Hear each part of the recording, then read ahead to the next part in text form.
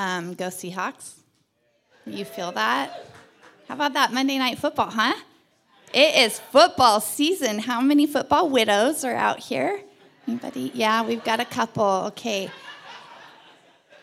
It's real. It's real. Happy fall, y'all. I have a few announcements for you. First of all, we are really excited to be launching our fall quarter of life groups. And groups are a way for you to gather with other people. We call them life groups not because you're in it for life, but because you do life together. And we all need that, right? In this world that is lonely and it can be isolating at times, coming together with other people to share not just what's going on in your life, but how to turn our gaze towards God in the midst of those things is one of the really, really cool things and powerful things that we get to do together as a community. And when we just come to church on Sunday mornings, we're not as known. And so that is a place for you to be known, to walk alongside of other people, to invest in them, to love them, and then to receive the same for yourself. And so this Sunday actually is your last weekend through this week. So you can fill out your digital connect card, or you can text that word group to the Brookview number. But we are wanting to get everybody into their groups and all squared away for the start that will happen the first week of October. So if you're kind of on the fence about it, dive in, do it. We go by a quarter system, so it goes from fall to mid-December. It would be the commitment that you're making, and then you can kind of look at, do I want to continue with that? So would love to see you guys getting into groups, and so do it. Just do it. Did you see that? You saw that? Okay. The second thing is next Sunday, right after church, we are going to have a lunch for those people that are new to Brookview. The last time that we did this was 1 week before our last church service, unknowingly, when COVID shut us down. So we are excited for this opportunity to be able to gather together. We are meeting so many new people, seeing so many new faces, and it just allows us to have a chance to get to know you a little bit, but also for you to sit around the table and realize I'm not the only newer person around here. Sometimes that can kind of feel like, I don't know. So please come.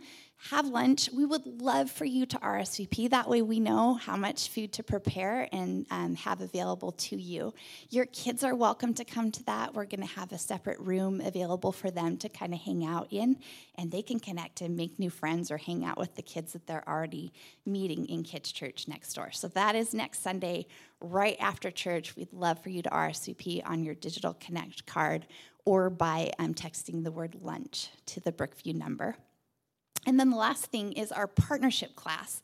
And that really is an inside look at how are we structured? How do things work at Brookview? Pastor Jason teaches the class. It's kind of funny, I realize. I'm calling my husband Pastor Jason.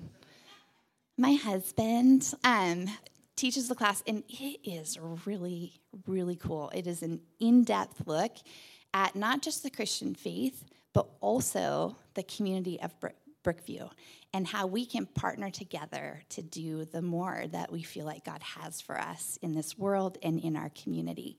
And so that is happening on Saturday, October 1st. And again, fill out your digital connect card, or you can text the word partner to the Brookview number. If you're just kind of like, I want some more information about it, fill it out, let us know you want more information, and we can get in touch with you. Last thing that I've been referring to is that digital connect card, and we love hearing from you. We love hearing from you, those of you that are watching at home online. Just let us know that you're here. If you have comments, you have prayer needs, we have a team of people that prays for you throughout the week, and we just love seeing those come in.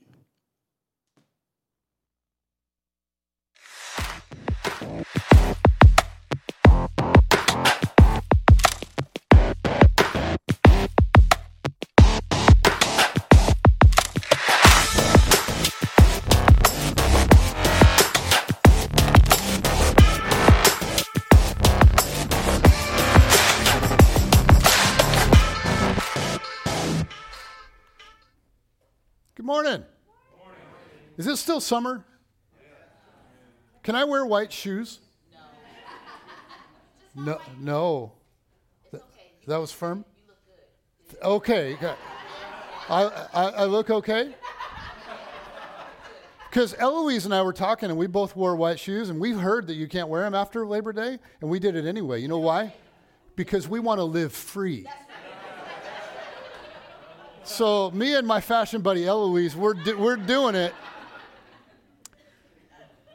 Well, you guys, this summer, I had a very strange encounter with a man in my driveway. So I had just finished mowing my lawn and trimming all the edges and everything, and it looked good. And I was about to put fertilizer on it. And Jen was out trimming up the hedge in the front and trimming up the roadies and pruning it all up and making it look really good. And she was going to town, as she does.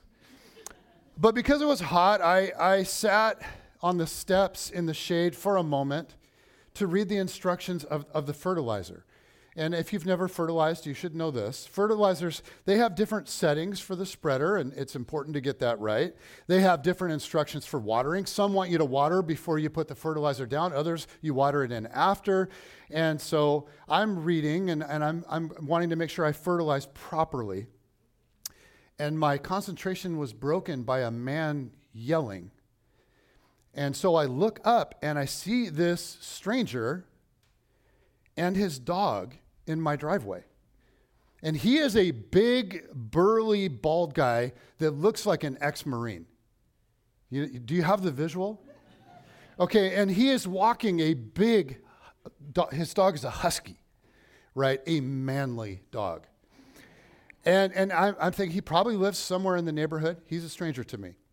Now, I didn't hear what he said the first time because I was reading. So he repeated it, and now I'm focused, and I'm like, he says, "I don't know how you do it, man." I'm like, "What?" He's like, "Yeah, I don't know how you do it." And I'm like, "You're going to tell me my lawn's awesome, aren't you?" He's like, "I don't know how you do it, man. You're sitting there in the shade while your wife's out there doing all the work." So I don't know how you do it, brother. You got to give me your secret. So I'm just sitting there with my fertilizer bag in the shade on my own property, and I'm like, what is happening right now? I'm like, I think this guy is insulting me. And it was like Inside Out in my head. Have you guys seen Inside Out? Right? All the emotions are like, is he insulting us? I think he's insulting us. He's insulting. And I'm just like, This guy is going out of his way to walk up into my driveway to insult me. And so he goes on and he says, "I wish I had a camera to capture this. This is hilarious. You're sitting in the shade while your wife is hard at work. How do you do it, man? What's your secret?" And then he just sort of leaned forward and waited for me to respond with like a smirk on his face and his stupid dog. And you guys, I'm sitting there, I'm like, I'm under attack right now. It was like fight or flight, right? And it was not flight. Fight was kicking in. I had this sort of rage surging up in me, and I'm just sitting there going, "Are you freaking serious right now?" And so I could like feel my pastor chest puff out. And all this was rising up in me. These guys were like, "Popeye. Do you remember, any of you remember Popeye? The red would start down low and just rise all the way up." So this is what's going on, but now he's looking at me, waiting for me to respond. And I only have a split second to figure out what I'm going to say. And it was like I had a computer screen with all these responses, like 120 responses, just scrolling through my mind. It's like things like, "Hey, are you always this big of a blank, or is today special?" Or like, "Did you just get off your meds? Because you should get back on them. This version of you is an idiot." Seriously, I had like all these things scrolling through my mind. So finally, I saw one, and I was like, "This is the one. That's the one." So I said, "Thanks, man. My wife is a beast." And he sat there with his dog, and he's like, waiting for more. That's it. Just stared back at him in silence. So I think he was kind of disappointed. So he finally just sort of yanked on the leash of his dog and walked away. And as he was walking away, he's laughing, and I'm hearing him like talk and yell back at me as he's walking down the street. It's getting more and more faint, right? He's like, oh, I wish I could get this on camera. This is the funniest thing I've ever seen. Sitting in the shade while she works, and he's just like, ha, ha, ha, ha, ha.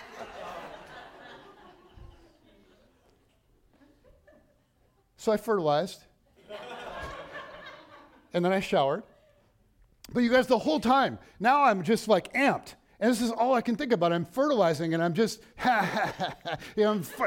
So I'm like, who does this guy think he is? So, right? So this is like, I'm just raging through the fertilizer, through the shower. And then Jen made this wonderful dinner, and we sat down, and I was so much better. But I've thought about that, and really, given all the things that I could have said, I'm actually pretty glad that I said what I said. And I'm thinking, in retrospect, I'm fine with how that went. I feel like it was a fairly Christ-like response to this jerkwad. Or, child of God that Jesus died for. Right? But then I got to ask myself, like, okay, so was that somewhat mature response? Is that like me? Is that my identity? Like, is that who I am? And the answer to that is, well, sometimes, but not always, right? I got a lot of junk in me too. So it all depends.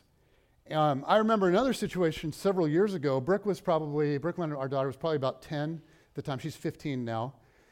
And we were driving to her basketball game, and she was playing on a new team, and so it was her first game with this new team, and so she had a lot of things to try to remember. It's fairly complex stuff, so she had inbounds plays and different offenses to be running and different defensive schemes and all that stuff, and I was invited to help coach a little bit, and so I was getting to know all this stuff too, and so Brooke and I were reviewing a little bit on the little coach whiteboard with the hoops on both ends. So Jen is driving, as she prefers to do, because you're a beast. Is that why you prefer to drive? Yes. This has nothing to do with my driving? No. Okay. So Jen was driving as she prefers to do. And so I'm in the front passenger seat, and Brooke's in the back, and I'm leaning back, and we're drawing up plays and all this stuff. Suddenly, I hear honking, and I look over, and I see this really gruff, kind of older man in a beat-up pickup. And all of a sudden, he is glaring at Jen, and he races by, cuts her off, and he flips her off. And I'm like, what the heck?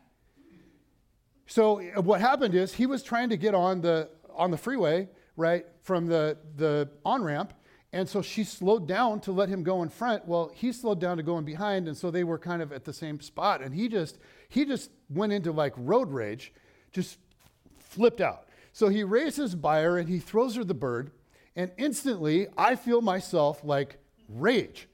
And it was like out of body, really. I was like out of body, and I felt myself throw him the double bird. I made my fingers as long as I could get them. Do you know what I'm saying? And so I'm just about to set my hands down, and I hear Jen say, Jason. And I look in the back seat at 10-year-old Brooklyn, and she's like,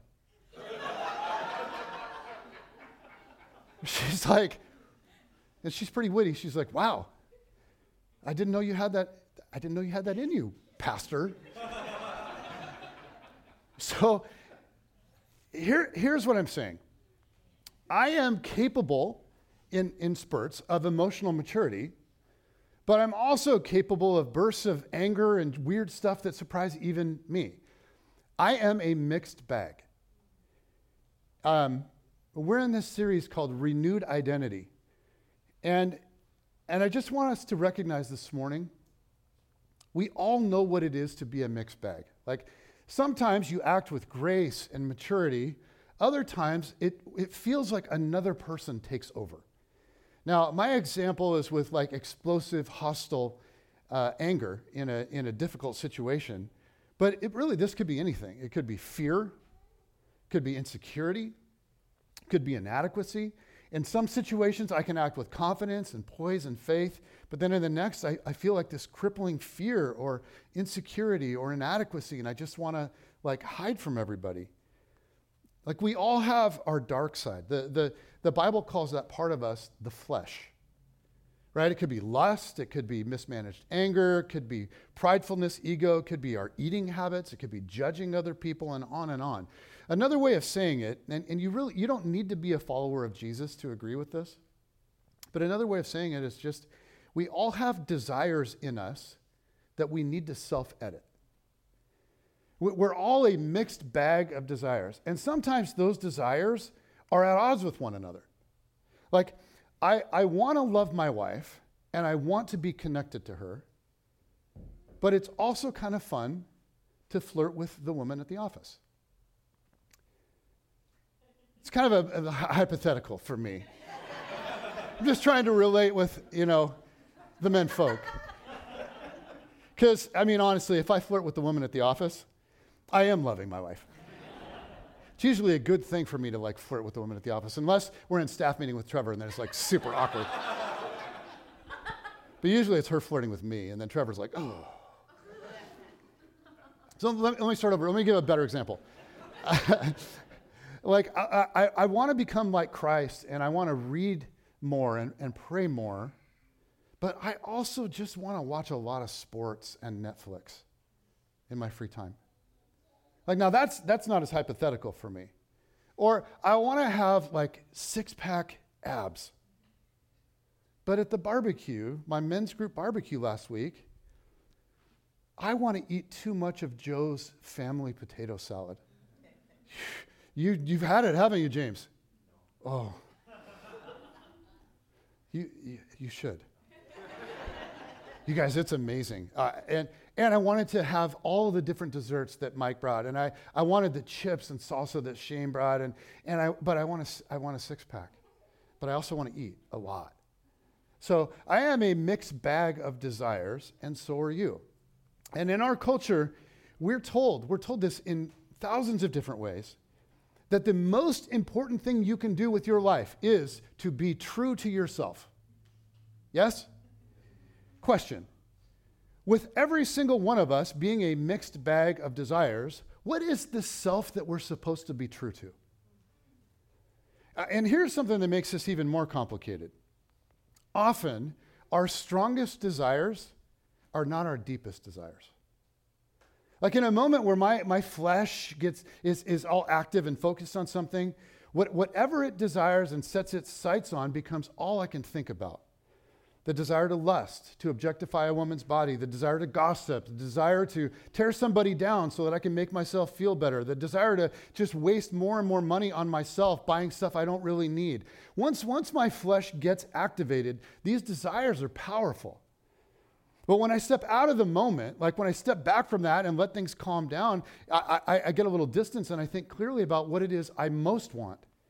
And those are not my deepest desires. Like, I don't want to objectify women. I want to empower them. I want to stand up for equality. I don't want to gossip and tear people down. I want to build them up. I want to help people flourish. I don't want to be greedy. I want to be generous. But if I don't learn to get a handle on my stronger temporary desires, then I will allow them to rule me and I will become a slave to them. And Paul talks about this in Galatians 5. And this is an awesome passage about true freedom. It's a conversation about the false self versus the true self. And so we're going to camp in this passage today and just work our way through it and think about what this means and what it leads to for us. So here we go. This is Galatians chapter 5, starting with verse 13. Paul writes, "You, my brothers and sisters, were called to be free, but do not use your freedom to indulge the flesh. Rather, serve one another humbly in love." Now, notice this. Indulging the flesh is contrary to something else. It is at odds with, Paul says, serving one another in love. The flesh is selfish by nature. It's about self-indulgence. So to indulge the flesh is to disable our capacity for love.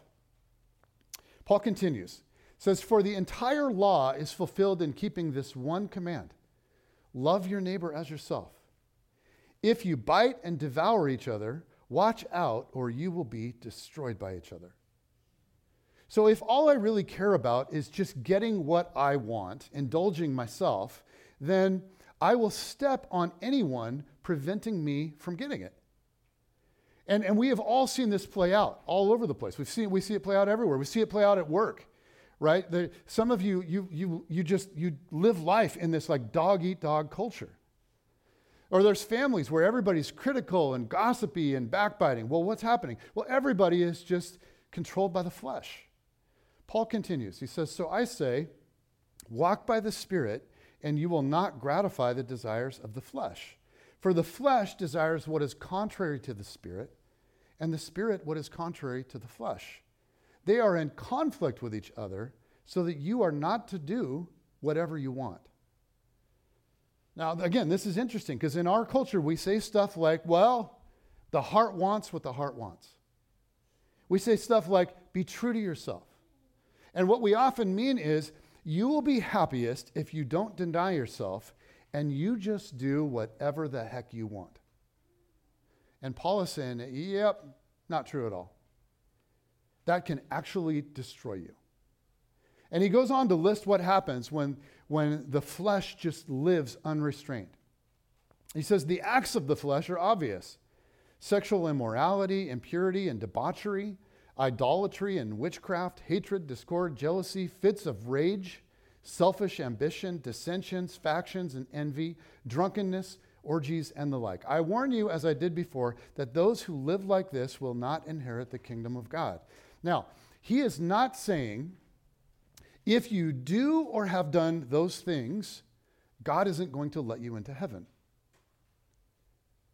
I mean, that just completely ignores the healing grace of Jesus, right?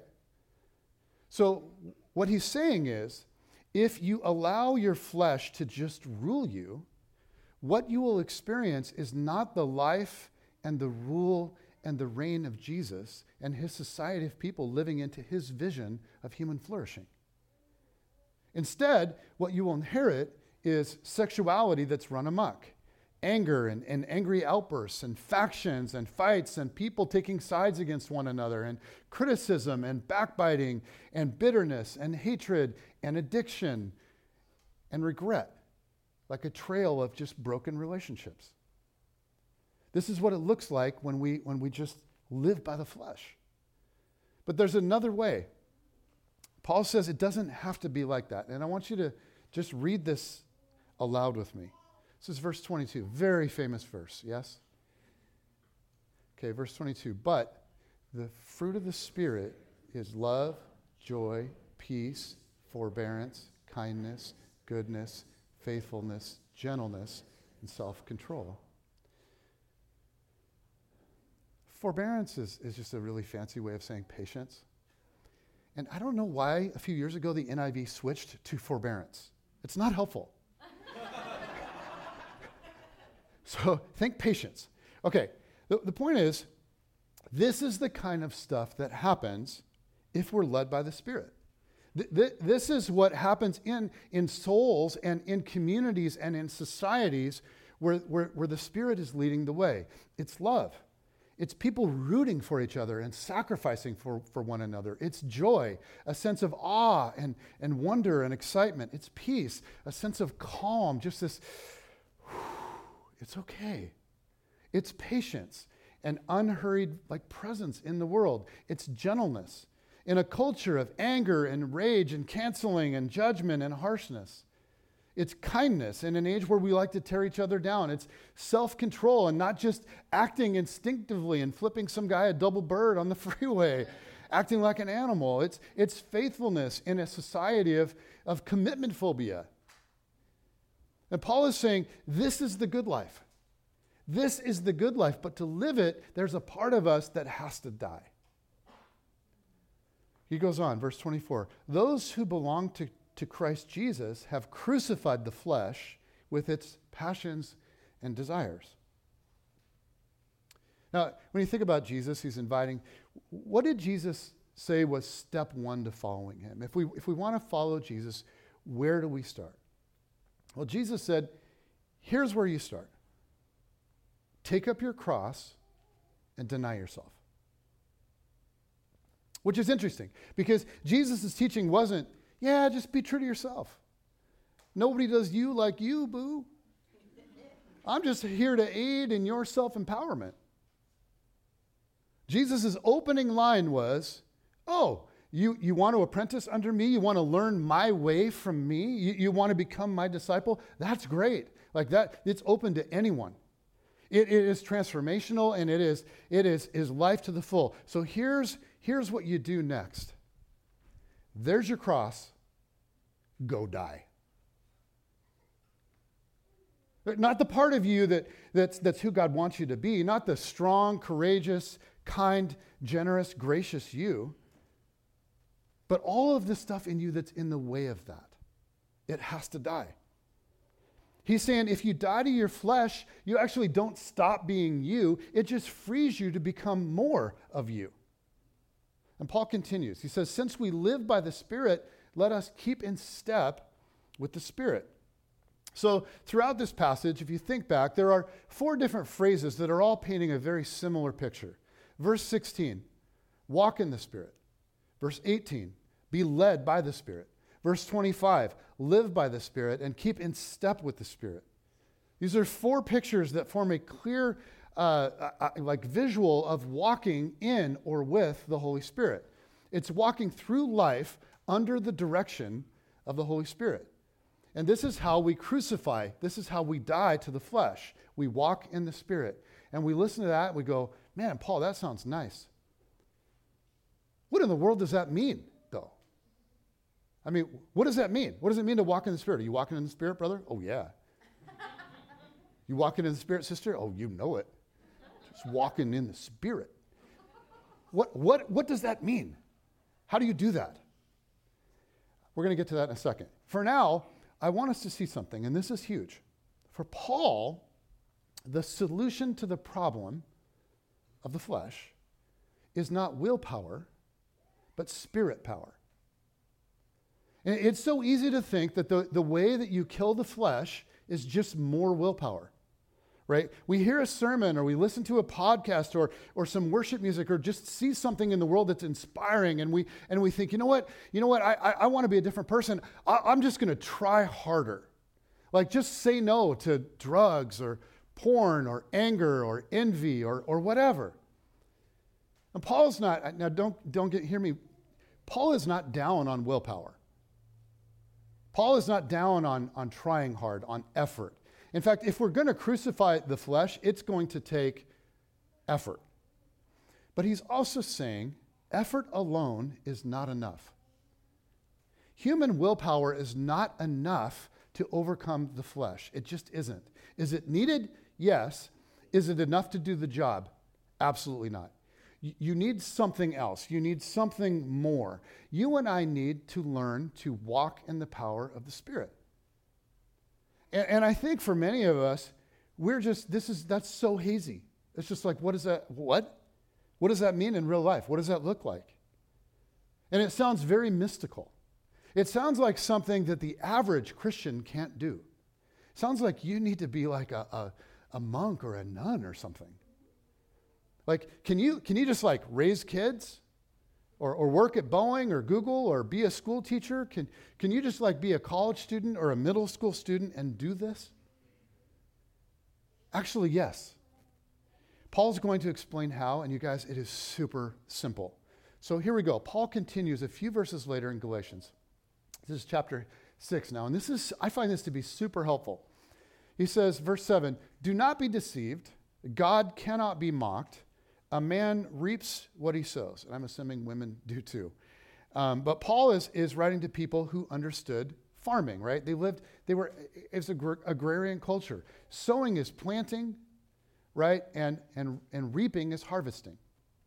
So what does that have to do with living by the Spirit? Well, Paul continues. He says, whoever sows to please their flesh, from the flesh will reap destruction. Whoever sows to please the Spirit, from the Spirit will reap eternal life. So if you and I plant stuff in our life to please the flesh, Paul says, from the flesh, we will reap destruction. Now notice, he's not talking about the judgment of God. He's talking about the natural outcome of just continually catering to the flesh. On the other hand, if we plant stuff in our lives to please the Spirit, from the Spirit we will reap what the new NIV translates as eternal life. And I think it is so easy to completely misunderstand what Paul is saying here. Because in our culture, we're ingrained, when we hear eternal life, what most of us envision immediately is what happens in heaven after I die. So we assume Paul's saying something like, hey, sow to the Spirit, and God will let you into heaven. Now, some scholars are pointing out that there's a much better translation of this, and instead of eternal life, we should really read it as the life of the age to come. And why does that matter? It matters because this is not all about future. In Jesus, the life of the age to come, this is the whole thing with Jesus. In Jesus, the life of the age to come is now available to you and me in ordinary, everyday life right now. And this is what Paul is saying in chapter 5. Love and joy and peace and forbearance. All of that stuff is actually available now. So Paul is saying, trust me, you don't want to miss this in your life. You want to be this kind of person, and it is possible. So plant well, even if it takes effort. Verse 9, he goes on and says, let us not become weary in doing good, for at the proper time we will reap a harvest if we do not give up. Now, if you've been around church very much, maybe you've had somebody quote that to you or pray that over you. And it's beautiful. That's awesome. Do not become weary in doing good. That's great. But sometimes when people quote that or pray that, what they're doing is they're applying it to like a hard season of life. Like, hey, don't grow weary doing good. Like, stay at it as a mom or a parent or a spouse or in your job or in the church. I mean, people have quoted this to me in being a pastor, and that's fine. That's good. That's okay. But in the context here in Galatians, Paul's not talking about a hard season of life. He's talking about our ongoing fight with the flesh. He's saying, if you're in the ring battling it out with your dark side right now, don't grow weary. Don't give up the fight. Don't surrender. Don't throw in the towel and say, this is just too hard. It's just too much work. Okay, let us not become weary in doing good, for at the proper time we will reap a harvest if we do not give up. Paul is saying a harvest is coming.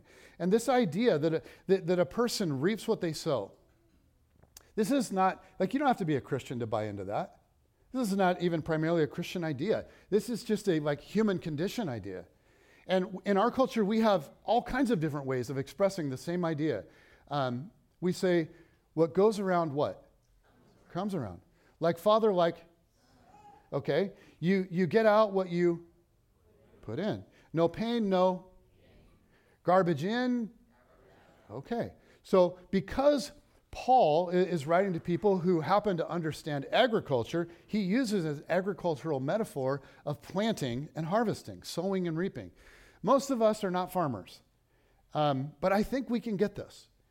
I mean, like if you go out and you go into your garden or your neighbor's garden or wherever there's dirt, and you sow a rose seed, what do you eventually get? A rose. If you go out and you sow thistle seeds, what do you get? Thistles. Sounds like I have a lisp. That's hard. It's kind of hard for me to say. Thistles. That's a tricky little word. I could have picked anything right there. I should have picked something else. So that's how this works. But here's the second part of it. If you sow a seed, like a little black dot or gray dot or whatever it is, in time, what do you get back? Do you get back a little dot? No, you get like a whole rose bush, right?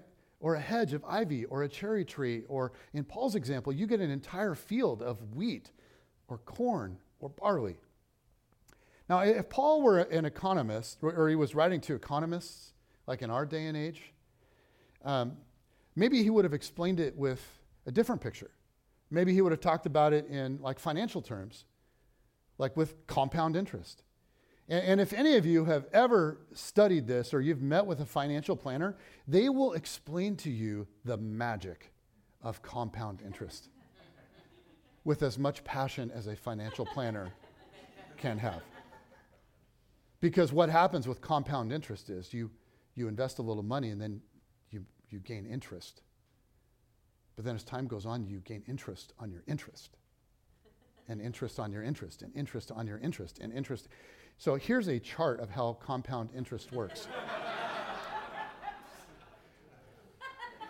Right? With enough time and enough interest that's generating interest and generating interest and generating interest, like you invest $100 or something like that when you're in your teens, and by the time you are 60, you're Bill Gates. Right? I mean, financial planners will tell you that compound interest is like the key to wealth. So at first you invest little amounts, and time and interest then take over. And at first you don't necessarily see that much, but eventually the thing starts feeding off of itself and it just takes off. Paul is saying, here's what Paul is saying. He's saying, this is how you grow in Christ. This is how you grow in love and joy and peace and patience. It isn't just about being inspired one time and then trying uber hard. It's about making small, consistent deposits again and again and again, and then just letting time and interest go to work in you. There's a theologian named Cornelius Plantinga explains it this way. No matter what we sow, the law of returns applies. Good or evil, love or hate, justice or tyranny, grapes or thorns, a gracious compliment or a peevish complaint. Whatever we invest, we tend to get it back with interest. Lovers are loved, haters hated. Forgivers usually get forgiven. Those who live by the sword die by the sword. And then he quotes the verse, God is not mocked, for you reap whatever you sow. So every time we sow to our flesh, in Paul's language, every time we indulge greed or anger or lust or whatever, we plant something in our heart that then begins to take root and grow. Conversely, every time we sow to the Spirit, every time we give into the Spirit's impulse in us towards love or self-sacrifice or beauty or goodness or justice or whatever, we plant something that begins to take root and grow.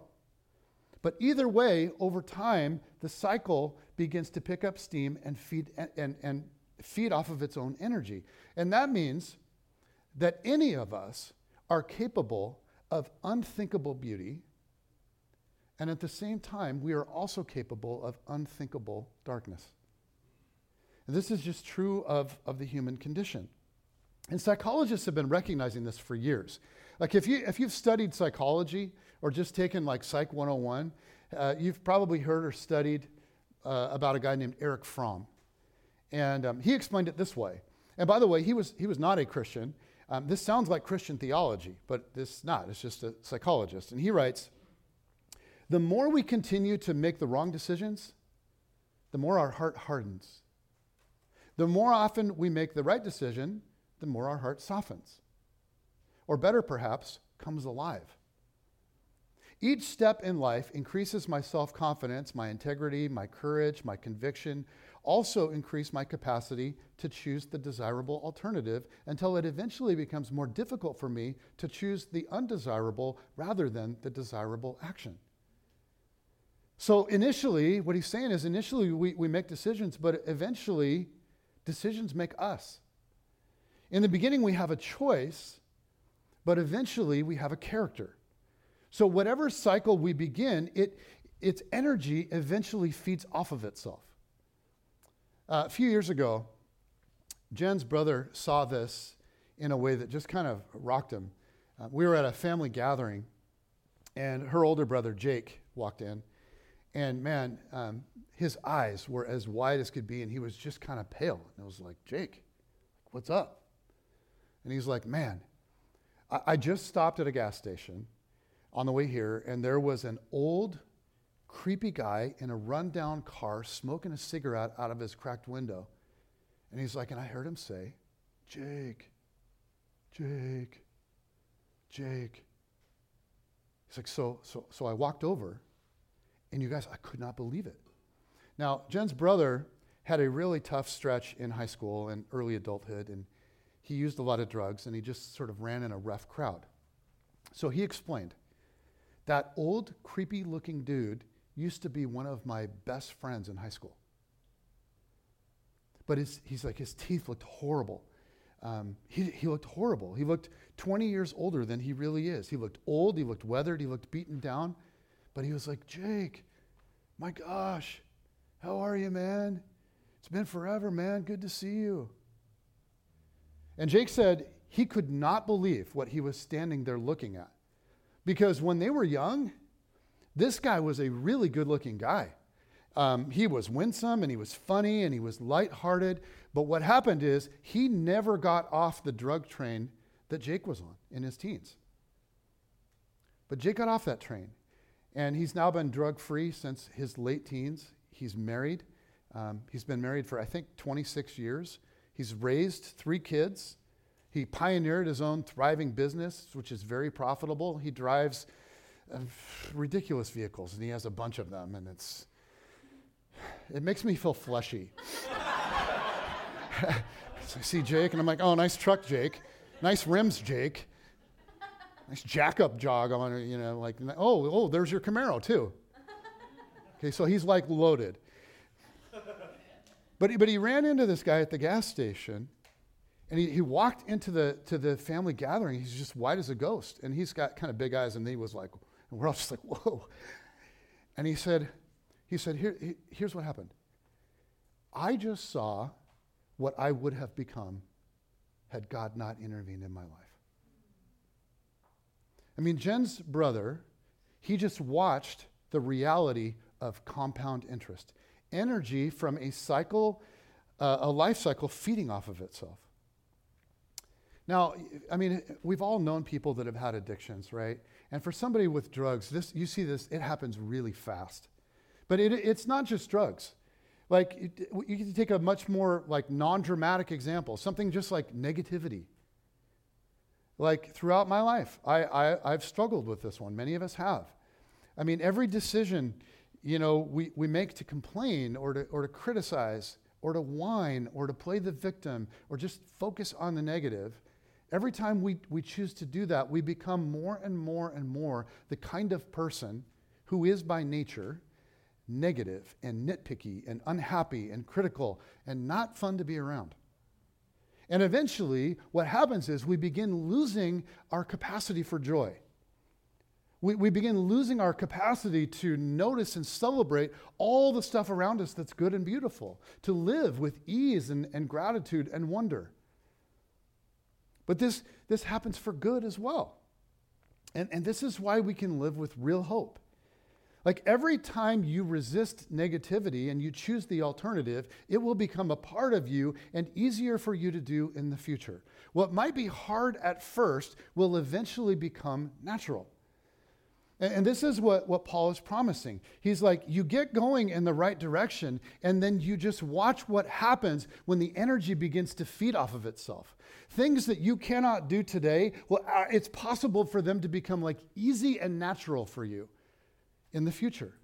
You can become stronger and more beautiful than anything right now you could even imagine. But what has to happen is you have to start the cycle. You have to get the thing moving. So back to our question. What does it mean to live by the Spirit? How do we go about walking by or walking with or walking in the Spirit? Well, according to Paul, it's actually really simple. If I want to live by the Spirit, I have to sow to the Spirit. Now, I once heard it explained this way. Inside all of us, there's this fight going on. And it's like 2 dogs fighting with each other, right? The flesh and the spirit.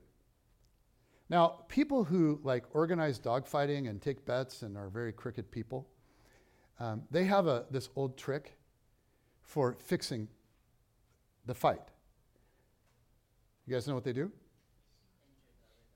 Well, you could. One of the more classic ones is just feed one dog and starve the other. And then when they put them in the ring, It's no contest. One is strong and one is weak. It's really simple. And in a sense, this is what Paul is saying. He's saying right now inside you, the dogs might be going back and forth. Right now, the flesh might be winning in some arenas of your life. But if you feed the Spirit, if you just continually feed the Spirit and you work to starve the flesh, you actually can fix the fight. If you sow seeds to the Spirit, eventually the Spirit will take over and that energy will feed off of itself. And one day you will do easily and automatically what you are incapable of doing right now.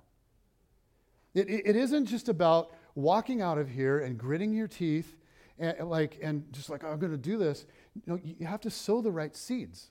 You have to feed the right dog. So let me just close by highlighting a couple of ways to do this. One is we sow to the Spirit by organizing our lives around intentional practices. I mean, what are some of the practices that please the Spirit for you? What are some of the practices for you that you know they feed the right dog? If you engage in those in regular, consistent ways, you're just continually planting seeds. And when compound interest kicks in over time, you will generate energy inside of yourself that feeds off of itself, and you will be able to do naturally and easily what right now either takes great effort or feels like it's outright impossible. Like if you're an alcoholic, you need AA and a sponsor and regular meetings. Like you can overcome the flesh if you keep planting seeds, if you keep feeding the right dog. But it takes rhythms, it takes routines. And what you see in the history of AA is that many people have given themselves to those things and they have found freedom. For me, there are very specific practices that I know I need in my life. I know I need to get enough sleep. You guys, if I don't, I get really fleshy. Like really fleshy. I know that I need to be with other believers regularly. And that part of that needs to include prayer and reading scripture and talking about it. I also know that I need time by myself in the Word, just like to reflect. Not just to like prep sermons, but for me to just slow down and listen and just really listen for the voice of Jesus. And so I read and I journal several times a week. Why? Because reading and journaling will get me into heaven one day? Because God's like, way to go, son? No, because like it changes who I am. I need it. I know I need church. And you're like, well, that makes sense. You're a pastor. No, you guys, I discovered this long before I was a pastor. What I discovered is that going to church with regularity, it fed the right dog. It planted seeds in me week after week after week. I know I need to serve people in regular ways. I can't just have life be all about me. When I start making life all about me, things go sideways. So I need regular rhythmic times where I know I'm going to be devoting my energy to other people. And so for me, one of the great avenues has been coaching. I've coached basketball and baseball and softball and football and then I've found other ways to serve people as well. I've discovered for me that worship music plants all kinds of seeds in me. And so I listen to it all the time. I listen to it when I work out. I listen to it in my car. I often will have it playing in the background when I'm writing sermons. And these are just like a few regular practices that I have built into my life. My question for you is, what are yours? And what do you already know you need more of? What do you already know you need more of? And what do you need less of? What is it in your life that is a regular thing for you that it's feeding the wrong thing? And my guess is most of you on both of those, you already know. And how is that? Well, it's because the Spirit is speaking to you. So listen to that and walk with the Spirit. Sow to the Spirit. See, sometimes I look at aspects of the Christian life, and I've had this over the years, just looking at it and going, okay, Jesus, I know that's what you want for me, but I could never do that. I'm not capable. That is beyond me.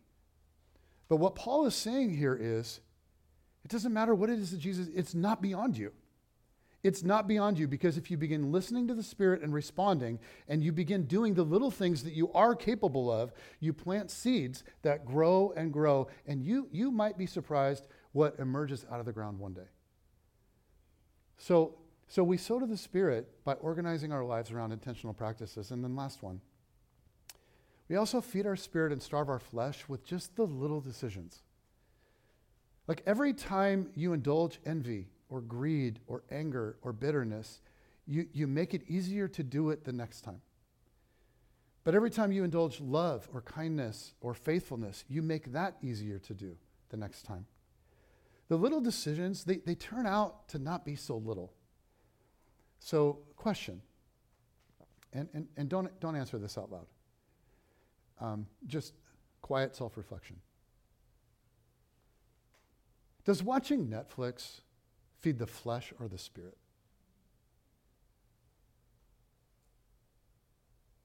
Here's what I think. I think it totally depends. I think it depends on what you watch.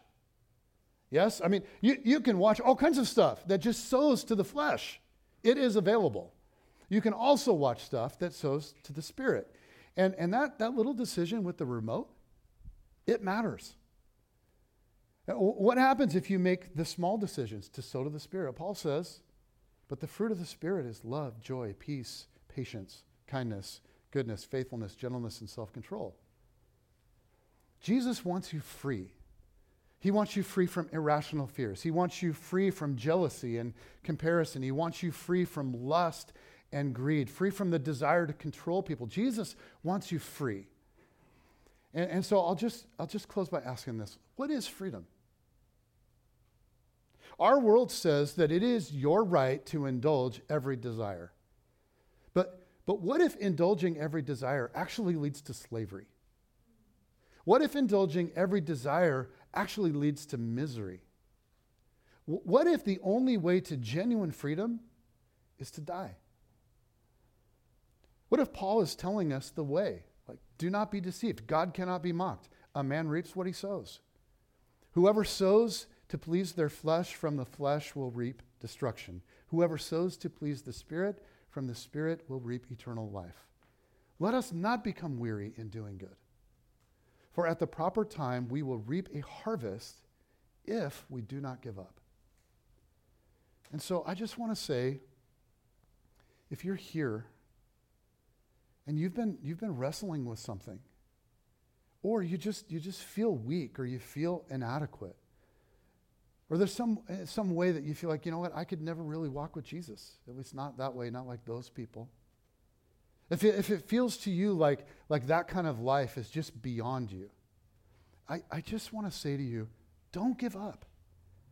Don't give up, because this is not just about willpower. It's not just about gritting your teeth. It's about step by step moving into life with the Spirit. If you sow to the Spirit, even in small ways, what's impossible today can become very possible tomorrow. So where do you sense the Spirit inviting you to take a step these days? And I just want to encourage you, when you sense that, take that step. And then listen for the next step. And then listen for the next step. And take that step. And if you get into a cycle of doing that, you will be amazed what life looks like in your future. Father in heaven,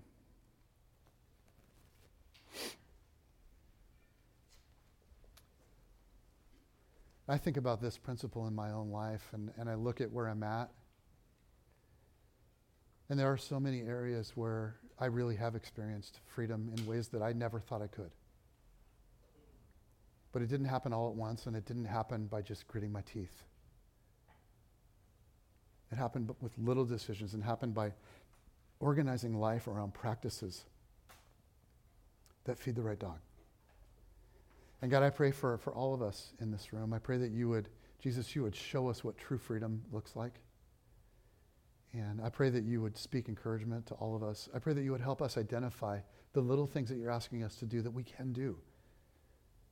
And I pray that we would step into those things, and we would take those steps with you, and and just start the process of walking, start the process of going on that journey. And many in this room are already doing that, very much so, already doing that. And I just pray that you would encourage us to continue to do that, to continue to do it in community, in relationship with others, because this is hard to do alone. So in any way that we can, help us to find ways to do it in community with one another. We need each other. We need your Spirit. But if we lean into both, God, you can do extraordinary things. And I pray that you would. Amen.